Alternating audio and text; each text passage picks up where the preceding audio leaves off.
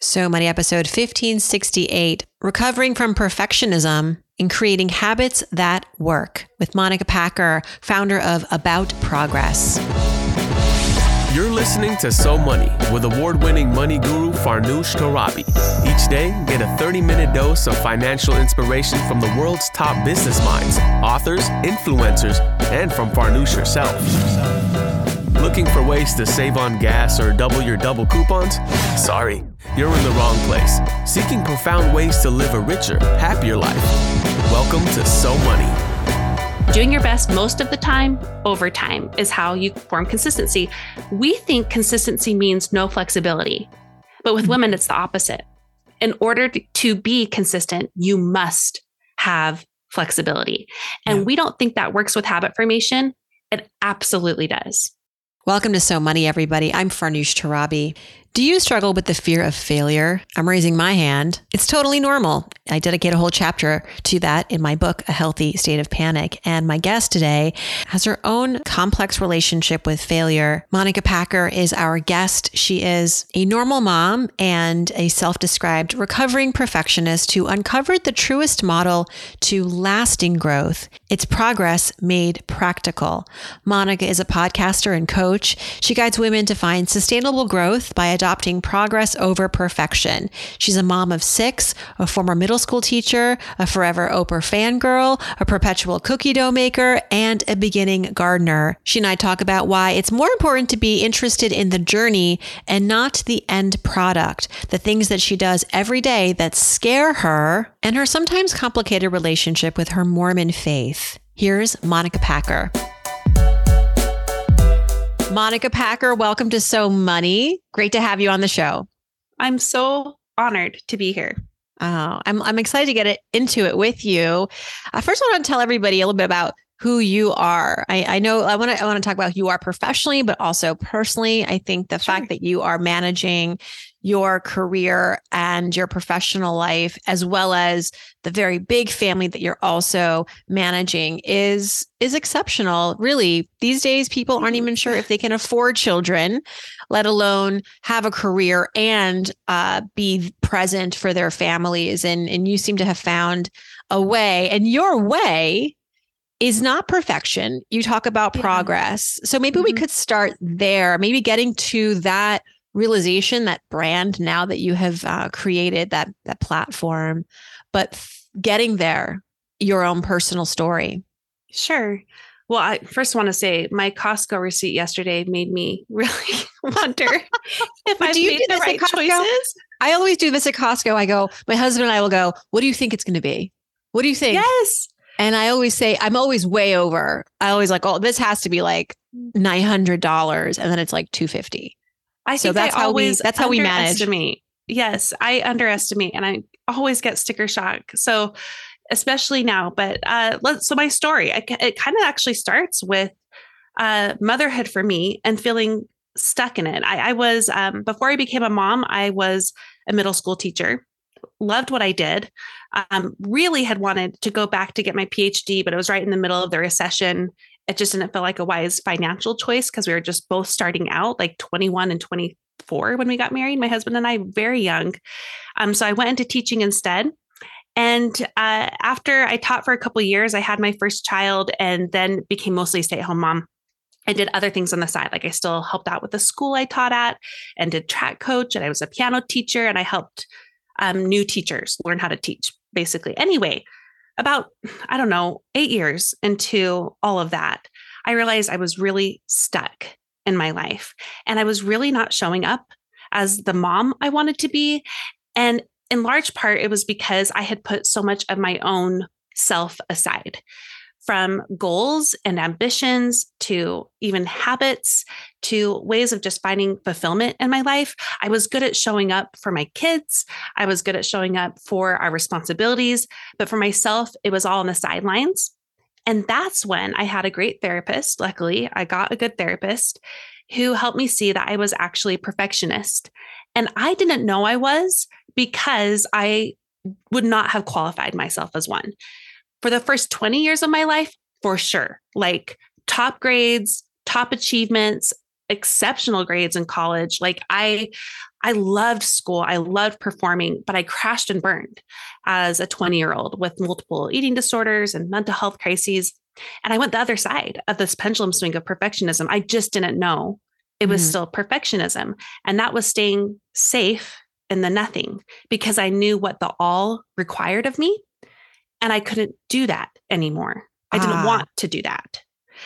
So I found myself in the same situation as I did when I was 20 of being similarly depressed and stuck and lost, but for different reasons. And that's when I had to lean into progress and just kind of start this experiment. Like, can I grow? Can I achieve things? Can I have hobbies? Can I have habits? If I'm not trying to just be perfect at them? And the answer is yes. And not only yes, it's like an astounding yes. I've grown exponentially the last 8 years than I did both as an overachieving and as an underachieving perfectionist.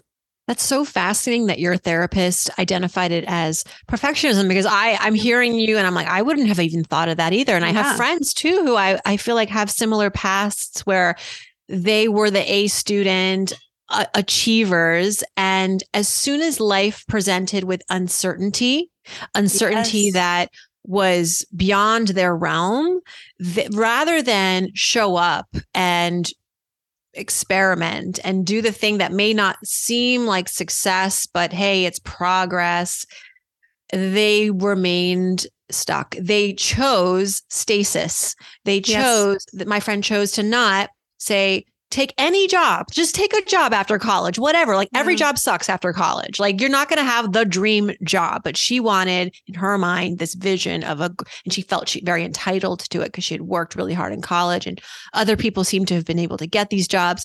So rather than just go do something where at 21, 22, anything is a learning experience, she continued to be a server at the diner in her hometown and remained in her childhood bedroom for, I think, far too long.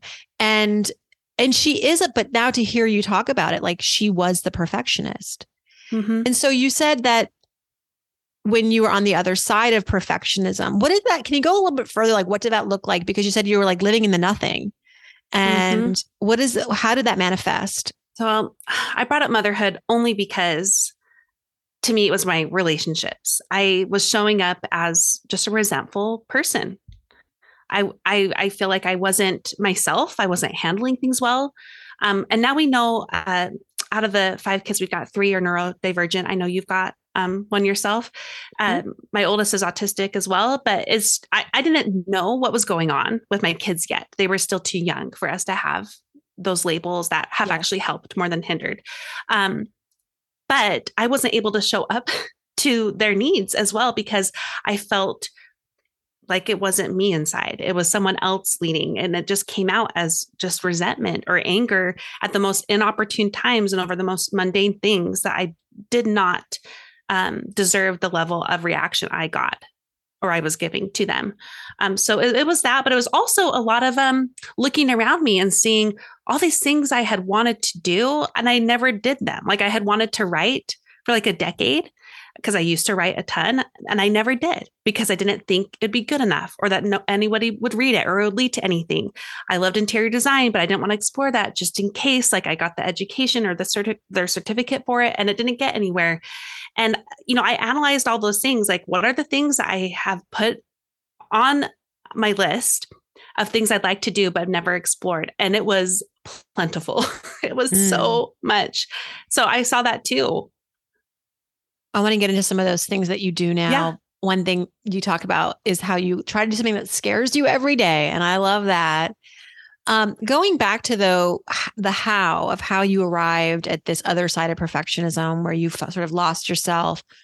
How much of that do you think was a derivative of being young and becoming a mother young? Yeah. And I mean, it's so overwhelming. And also maybe the pressures of your culture, maybe your religion, you talk about being Mormon, like what were sort of the external factors that you think contributed to getting you to that point? So many. And actually, there's so many layers to this.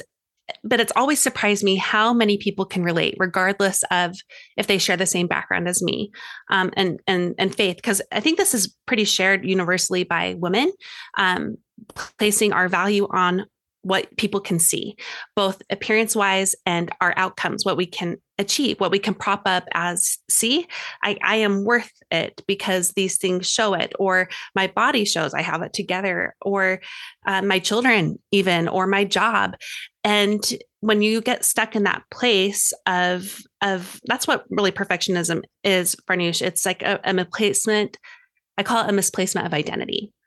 You're placing who you are on things that other people can see, which means you're always in a lose-lose situation. You will never arrive to the point where you can be validated in this loss of self. So that, yeah, there's a lot of layers here. I haven't thought too deeply yet about the age and all of that. Like, if that was a factor, and I'm sure it was, because not only have I grown in maturity in years, I've grown in knowing who I am better, and getting kind of like sucked into a major responsibility that often is an identity too. That was kind of tricky to do at such a young age, and hard to learn how to separate myself from my role and my responsibility. I actually have, I've been prepping a short episode on this for my podcast. Knowing who you are outside of your roles and responsibilities, like your role as a lawyer or as a teacher or as a mother or as a wife, they all matter, but they can't be who you are. You have to bring yourself to them. And I had to learn that the hard way, like the reverse way. I had to learn, because I had the effects of not doing that, just be smashed in my face day after day of saying, like, this isn't working. This way of doing life is not working. And I had to learn how to bring myself to those roles and responsibilities. I want to listen to that episode. So be sure you let me know when you finish recording that. Sure. Bring yourself to the profession. We so often do it the other way around. We bring work home. We bring work to our everything. You started your blog when you said nobody was reading them at the exact moment, And yet you cultivated a very intimate and engaged audience. And I want to know what triggers your audience, like in a great way. What are the topics that seem to just never get old, that and even things that maybe they're teaching you? Because I know with hosting this show 9 years, I learn not just from my guests, but from my audience members as far as what they're curious about. And that informs what we talk about. I feel that as a listener to your show, like the community matters, but also this collective learning experience to you, that you're not just coming as an expert, which you are in many ways. You're also there to learn. And that very much was a factor for me and my community. We're a community, not a fan club. People aren't there just to say, like, this is the Monica show. This is a collective work of us learning how to grow exponentially, but outside of these prescriptions and all or nothing, often patriarchal models that we've been given. Some of the topics I think have just come from my own struggles through them. One of my biggest struggles, and I didn't plan on talking about this, so you're free to take this out, but my own faith struggles, because I was finding a lot of contradiction between where I felt I was politically as a feminist and where I was within my own faith, which is a very patriarchal faith. We have that in our culture. It's just in our water too. So it's kind of everywhere. But that was a big issue for me internally. And in sharing that, I connected to so many women going through the same thing across all faiths. In fact, one of my favorite people to talk to about this is this guy from New York. So not even like a woman, but who was Jewish and struggling through a same kind of thing. And we chat online about that. So it's been kind of just sharing about the mess. So much of what we did when we started, it was about being the expert, being the person that has the beautiful Instagram photos and like having someone come and take your photo, or being on a show and sharing all the advice, of which we have much to share, like we do. But I think what has resonated the most is just being able to share a bit of the mess, being able to model what it looks like to grow and to change, and how it's hard and it's a struggle. And you don't get on this rocket ship that goes off to space. Sometimes you're on a tricycle pedaling as hard as you can back down on Earth. And it feels really hard because other people seem to be achieving things so easily. And women being able to see that in me, even just with my podcast and my work. I have people who are just like cheering on my podcast because they know it's been a slow grow. And it's been that way in habit formation. It's been that way with helping my neurodivergent kids. It's been that way with my faith and with my marriage. They have a place that helps them feel I'm not doing it wrong. I've been taught things wrong. I've been taught it's supposed to be easy. I've been given prescriptions that don't work for my real life. And I've been lied to. I'm not broken. The methods I've been given are broken. Yes. Yes. I do appreciate you bringing up your faith and the messiness there. I think that is universal for anyone who is faith-based, has a faith, like women in particular, because aren't all religions like, I mean, they're patriarchal, except maybe paganism. I don't know. Is that, can I say that? Sure. How did you wrestle with that? How did you get on the other side of that? Because you're still Mormon. You still identify, right, as Mormon. So what changed for you? I think it came to back to my own identity piece. A big part of why that was such a hard struggle is because I have been taught my whole life, if I seek for answers, they will come. And I was seeking for those answers and they weren't coming. And they weren't coming for a very long time. And instead of seeking outside of myself, kind of controversially, I learned to seek inwardly. And to me, it's not controversial. I feel like God is in us or the universe, whatever other power there is out there. And finding more about who I am internally is what helped me be okay with the conflict on the outside. I know for myself what I believe is right. And oftentimes that butts heads with, members of my faith, but also members of my family and my neighborhood and everything out there. And I can be quiet, and because my own inner knowing, which I feel like is God in me. And because of that, I mean, not to have a full faith discussion, I feel like I've been able to stay with my faith, but also with the open eyes to it. Like, I'm not afraid of the wrestle. Yeah. I'm not afraid of the nuance and the gray. So many people, like you said, perfectionism is a certainty illness. We thrive off of certainty. And I felt that way with my faith. And now being able to say, I'm not certain of most things has helped me actually stay in a pretty messy religion. Wow. That's an honest way. That's an honest way to approach not just religion, but also so much else in life. Parenting. I don't know anything. I am constantly being schooled. And I think that is where the friction exists, is where you go into a situation thinking, I know everything. I had a guest on the show the other day, highly successful CEO, entrepreneur, mom. And she said, I am not a know-it-all. I am a learn-it-all. And that has been love that. Because I said, how do you have four exits, four different companies that you've exited from? And I just listened to that episode. Yes, with Divya Gugnani, founder of Wander Beauty, and all your Sephoras and online. And she just said, I don't pretend to know anything. I go into meetings, yes, with some ideas, but my job is to hear from everybody and then make a collective decision on behalf of everybody. So I thought that was really mature and not something you often learn in MBA school. No. Yes, weren't planning on going there, but I did want to ask about your faith a little bit, because you talk about on your blog as how it is kind of complex and messy, your relationship with the Mormon faith. All right, moving on to the habits that you have found work for you. And if there is a prescription for all of us listening on how to form our own habits that are more aligned with progress than perfection, what works for you these days? So this is something I totally fell into on accident. I did not plan to get into habit formation, to even be interested in personally, because I thought there was only one method, only one model of all or nothing. Like, in order to form habits, you decide the habit you want, you stick with it for 28 days, sometimes 100, depending on who you're listening to, and then you have a habit.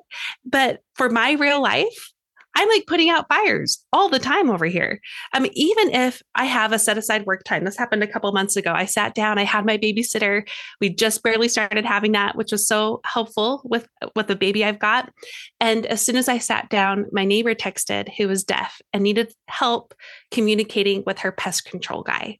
So I left and did that. But you know what? This happens all over the world to women, period, that we are more reactionary. Our roles are more reactionary in general, depending on, even if you work from home or don't, or have children or don't, or retired or not, we have more responsibilities that make us be more reactive.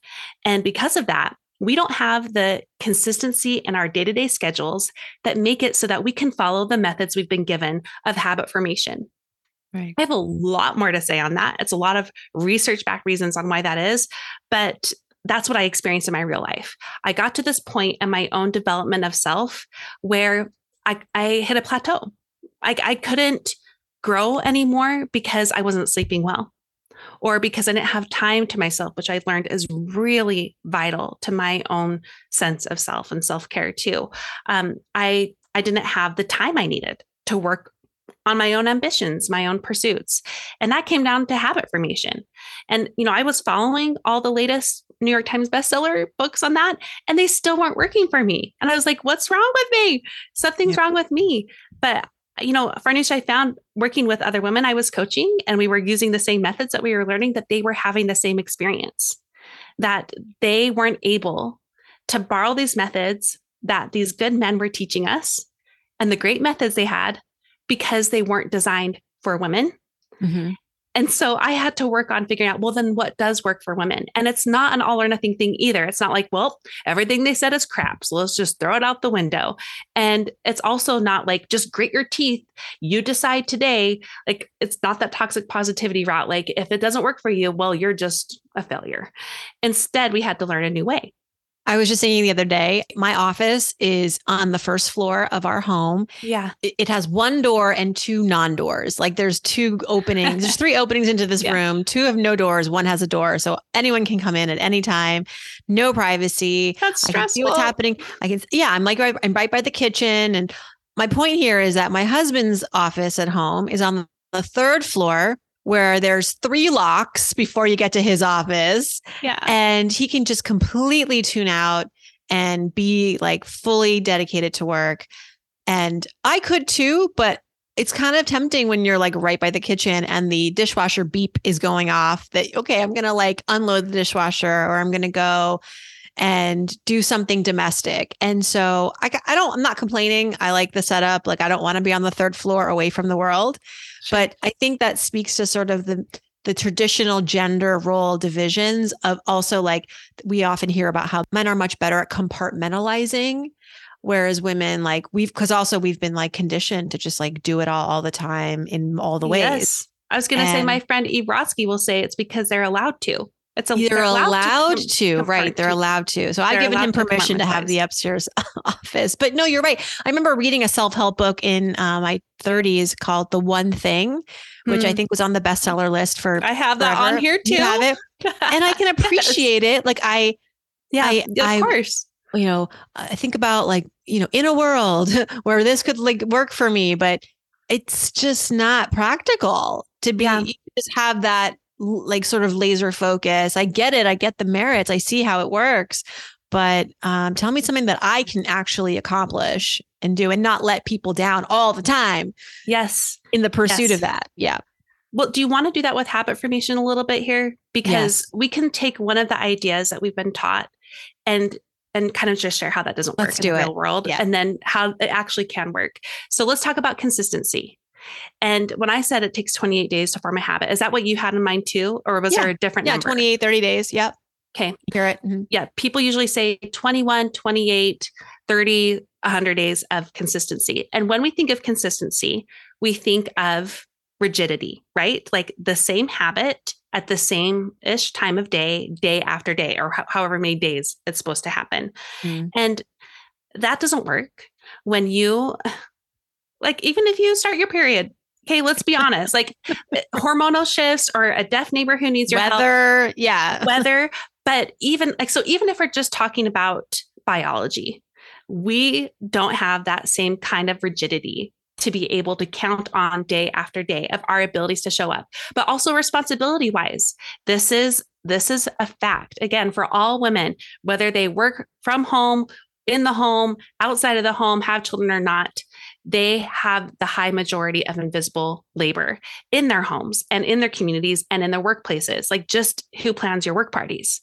Most of the time, it's the women, right? So because of that, we do consistency differently. And it's not because we're lazy, it's because we're not robots. So this is my definition of consistency. Consistency is doing your best most of the time over time. Mm-hmm. So what we're looking at here is your best is allowed to change. Best isn't 110% every single day. Your best is allowed to change, and I'll teach you what that looks like. Over time means we are playing the long game, just like your listeners do with their investments. You do this with habit formation. You're playing the long game. You don't start out with the ideal. You start with, come back to that. And then over time is the biggest factor. So doing your best most of the time, over time is how you form consistency. We think consistency means no flexibility, but with women, it's the opposite. In order to be consistent, you must have flexibility. And we don't think that works with habit formation. It absolutely does. And that's where the baselines come in. Is it a coincidence that the people that I know in my life that insist on certainty and are rigid are usually the unhappiest? Oh, and often why we fail at our habits, right? Because we think, gosh, I woke up at 6 instead of 5:30. I'm a failure. Yeah. There is a lot of science to what you say, as you know. I just read something recently. I don't know where I came across it, but exactly what you said. Basically, they took 2 cohorts. One cohort was required to do the same workout at the same time every day, 5 days a week. And then the other cohort was given more flexibility. Like, you have different times during the day that you can do it. You can have a rest day, whatever. Like, I don't know. Basically, the cohort that was given flexibility was the most successful in terms of getting more workouts in. So that made me feel better because longer too. Yes, of course. Like, if you're telling me every morning I have to get up at 5 a.m. and do pull-ups, you've lost me at 5 a.m. first of all. Yeah, I think it's really great what you're saying, because so much of the self-help and especially when it pertains to professional success, we read so many of the like, wake up early. This is how you do it, and in health too, like making sure I feel like there's so much misinformation, overinformation, but let's go more back to this framework. I like this okay. So what I'm learning is that rigidity out the door. Consistency does not mean every day, all day, the same time of day, forever. It's that, and we talk about having an eye on the long goalpost on this show. Yes. What are some other things to think about as we're developing habits? I would start by realizing what often is blocking a return on investment for habits is the shoulds that come into play too. Just like you talked about, in order to have a good morning routine, that means you wake up really early, and we could all probably list off, you meditate, you exercise, you shower, you have silence, we have that list because a lot of people are good at being able to do that. But if you have a lot of responsibilities, that mean you have to be more flexible in showing up to them, then that probably isn't going to work for you. So instead, it's reframing what habits are.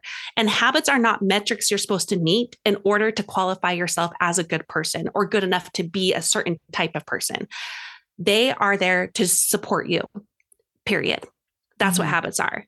And knowing that will free you up to choose the ones you actually want that are going to help you in your season and to help you meet your wants and your needs, and to do them in the way that works for you.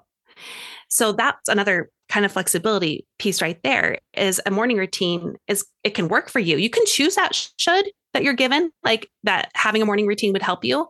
But if you know it's only there to support you, you can do it in a way that works for you, like a half an hour earlier than maybe other people in your household. And what you do in that time can be all about you instead of it being about you having to support the habit. It's there to support you. So starting there. And then I do want to talk about baselines too, because that's really important. What is a baseline? So this is where we are talking about the long game and consistency with built-in flexibility. So habit formation works best with built-in flexibility, especially for women. Again, not because we're lazy. We're just not robots. So how we do this is oftentimes when we are trying to start a habit, we're starting with the ideal.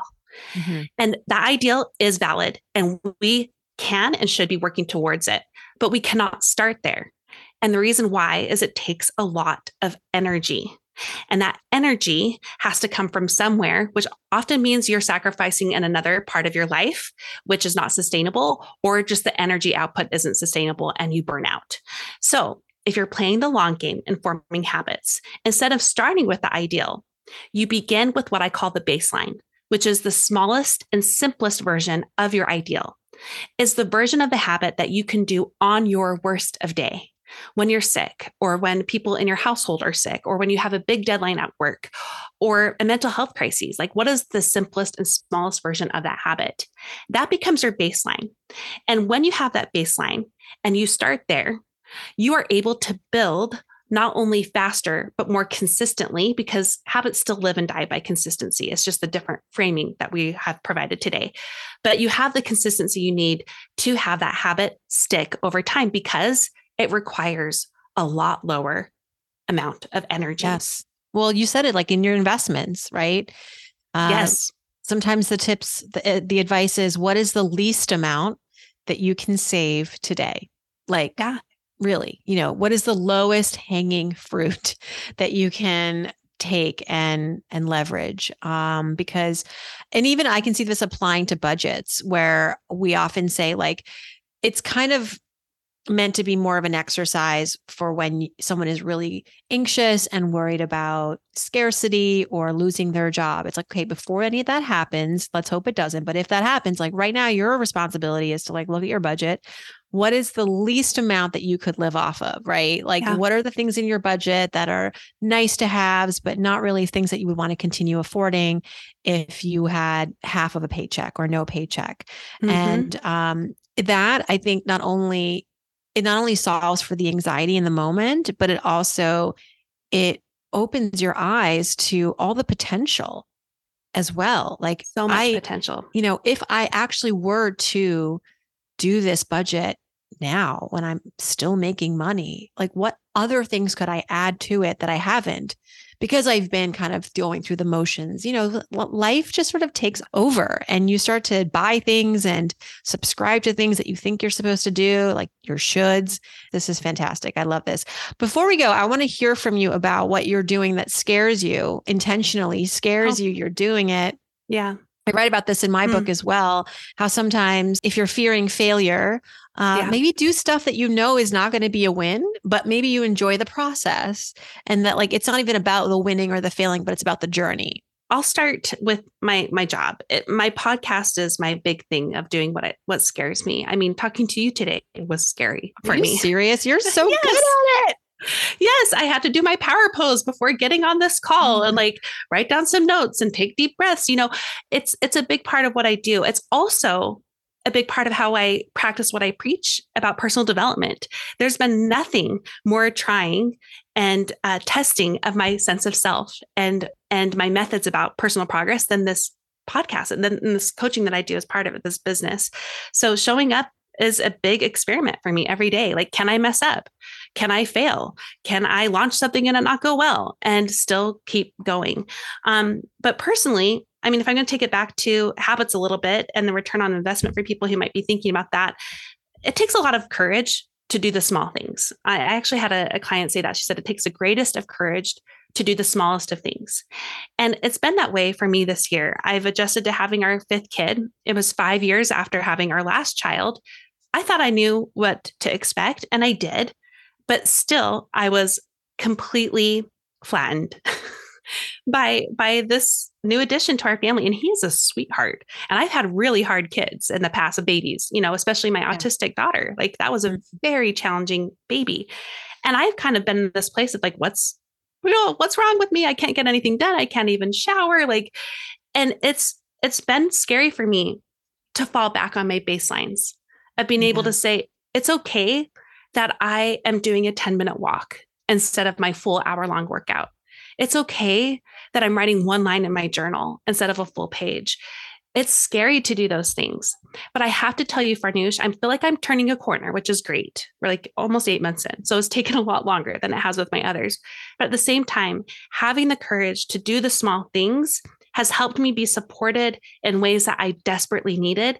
And I couldn't have had if I only made it possible with the all versions of the ways of supporting myself. So that's what I have to say. Oh, and maybe I can throw in a third there is my third neurodivergent child just got diagnosed. So now I'm like diving into, trying to be brave about trying new things and having hard conversations with teachers at school that maybe not be understanding this child, or asking for help from a doctor who's just like, I don't know, like, what's the big deal? Stuff like that. So that's it. Those kids are lucky to have you. You are such an advocate for them at this point. You know it all. Like, it's like, you know how to hit the ground running at least when someone tells you, the opposite. Well, with the neurodivergence. No, but I think yes, there's some parts of it. I'm like, I do know how to do this. I know how to be a beginner. I know how to advocate. It's just more, it's like, this is my third ADHD child, and it's so different than my other two that I'm like, I wonder if now we should start diagnosing the non-ADHD kids. Like everyone who has ADHD is actually non-divergent or whatever. Yeah. Yes. I really loved having you on the podcast, and I hope that we get to meet in real life, and I will be. Too. I love all your work. I'll be following you even more, and I can't wait to be on your show about progress. Thank you. I can't wait to have you and to dig in, especially to fear of failure, which I think is a big issue. It's a good one. Thank you so much, Monica. Thanks so much to Monica for joining us. You can learn more about her work and her podcast at aboutprogress.com. Thanks for tuning in, and I hope your day is so money.